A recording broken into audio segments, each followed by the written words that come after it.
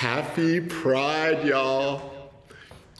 If no one else has told you this today, you are divine. If no one else has told you this today, you are loved.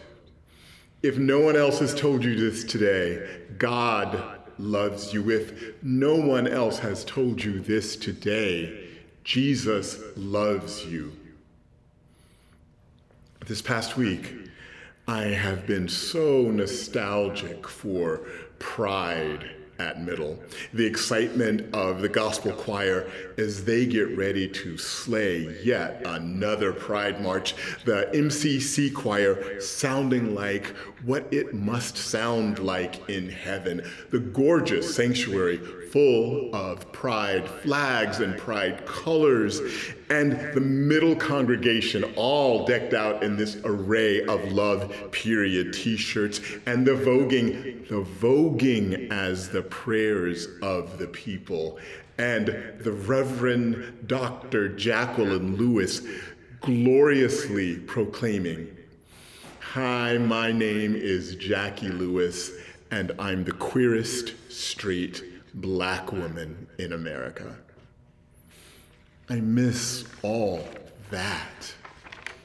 The memories, the joy, the holiness. But I am also super aware that Middle Church is always doing a bold new thing, and that what this Middle Church team has accomplished in the past 15 months of global and racial pandemics and the near destruction of our democracy, which we might want to call a democracy, what this team has done is astonishing. And oh yeah, our church burned down. But without all of this unholy, holy disruption, would I ever have met Stephen in Texas, or Jess in Canada, or Victor in Paris, or Chuck in Louisiana? Our family has grown in ways that were unimaginable just a year ago. Middle Church is creating connection and memories and traditions and joys and holiness right here, right now, in this very moment, and I am so grateful. I am so grateful for Reverend Jackie Lewis and Middle Collegiate Church and queer Black men in the middle. In today's gospel reading, Jesus says, "You are the light of the world." You. Now, who is Jesus talking to? This astonishing proclamation happens right after the Beatitudes, the blessings. More on that later. But let's talk about what happens in the chapter before this. Jesus is definitely on the move. In chapter 4 of Matthew's Gospel, Jesus has already fasted for 40 days and 40 nights in the wilderness and been tempted by the devil, started his ministry in Galilee, called his first disciples, and has already healed the sick of mind, body, and spirit. So when we get to chapter 5, the crowds following Jesus have gotten huge, and he begins to speak and bless. And let me tell you this, I don't believe Jesus said these revolutionary things, words in an apologetic way. These blessings are extravagant, and I believe Jesus might have sounded like Maya Angelou or James Baldwin, or maybe like Billy Porter as Pray Tell on Pose, when Jesus said, "Blessed are the poor in spirit, for theirs is the kingdom of heaven. Blessed are those who mourn, for they will be comforted. Blessed are the meek, for they will inherit the earth. Blessed are those who hunger and thirst for righteousness, for they will be filled. Blessed are the merciful, for they will receive mercy. Blessed are the pure in heart, for they will see God. Blessed are the peacemakers, for they will be called children of God. Blessed are those who are persecuted for righteousness' sake, for theirs is the kingdom of heaven. Blessed are you when people revile you and persecute you and utter all kinds of evil against you falsely on my account. Rejoice and be glad, for your reward is great in heaven. For in the same way, they persecuted the prophets who were before you. And even more remarkably, 2 sentences later, Jesus says, you are the light of the world. You who mourn, you the meek, you who hunger and thirst for righteousness, you the merciful, you the pure in heart, you the peacemaker, you the single mother, the trans teenager, the Black Lives Matter protester, the queer agnostic, the sex worker, the homeless, and yes, you and me and middle church, you, the light of the world. Wow. After Emperor Constantine, as Christianity gradually and brutally became empired, the church got this all backwards and wrong, dead wrong. The mighty were inheriting the earth through colonization and twisted doctrine like manifest destiny, and the meek were enslaved and discriminated against. Slavery begat Jim Crow, which begat the prison industrial complex, which begat police violence, which begat today's purging of voting rights and trans rights. It's all connected. Theologian Pamela Lightsey writes in her book, Our Lives Matter, a Womanist Queer Theology. Queer womanist theology proposes that any theology that does not respect the context of queer Black women has no purpose and is therefore dead.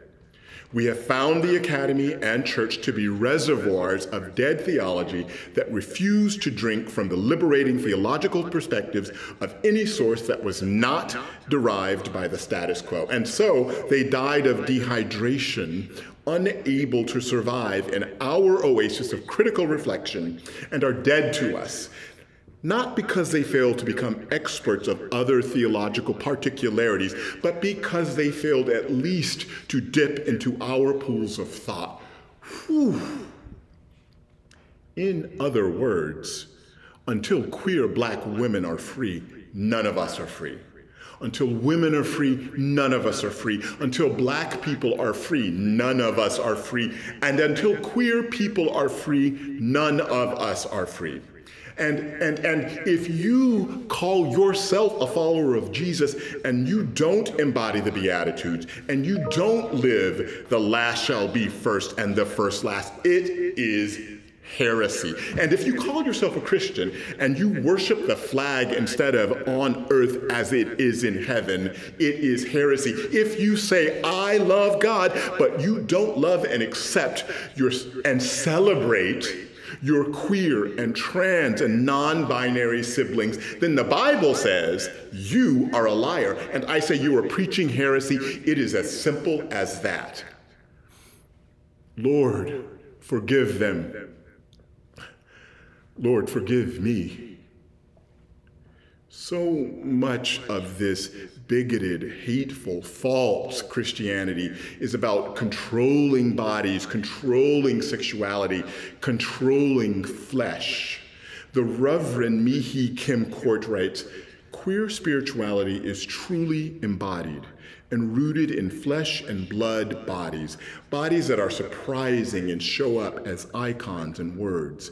It is also rooted in the body of Christ, in God with us, in the continuous blurring of transcendence and immanence. That is so beautiful. And yet, how dissociated are most of us from our queer and trans and Black and brown and skinny and fat and beautiful and sacred and holy flesh. Jesus the Christ was the literal embodiment of our universal minds and our universal bodies being in the same place at exactly the same time. John's gospel says, "And the Word became flesh and lived among us."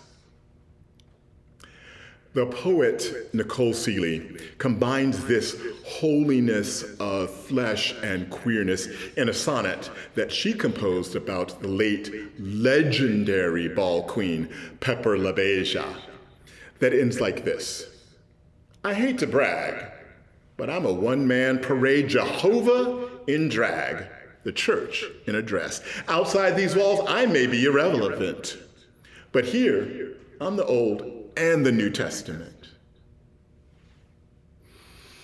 Beloved, you are the hands and feet and heart of God. God in drag. Love who you love. Love yourself and your neighbor as extravagantly as Jesus loves and blesses you.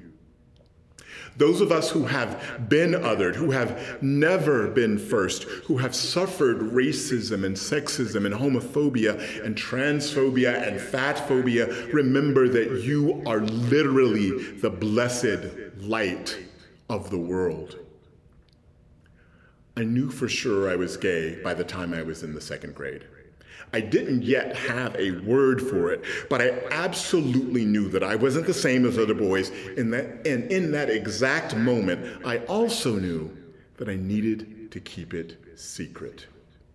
When I was a teenager, I discovered Walt Whitman and Oscar Wilde, and most importantly, my patron saint, James Baldwin. And I was like, gay equals fabulousness, plus brilliance, plus gorgeousness, plus flaming. Until I encountered the less than fabulous and brilliant and gorgeous world of queer racism and queer self-loathing. It was a profound disillusionment. I look back now and I realize I was heartbroken, heart sick. And now, as an openly gay, grown-ass man, it can be easy to look at being gay as some sort of cross to bear, an albatross around my neck. Because that is what a lot of this world wants us to feel like. But today, this day, Pride Sunday, I look at my queerness, your queerness, as a superpower.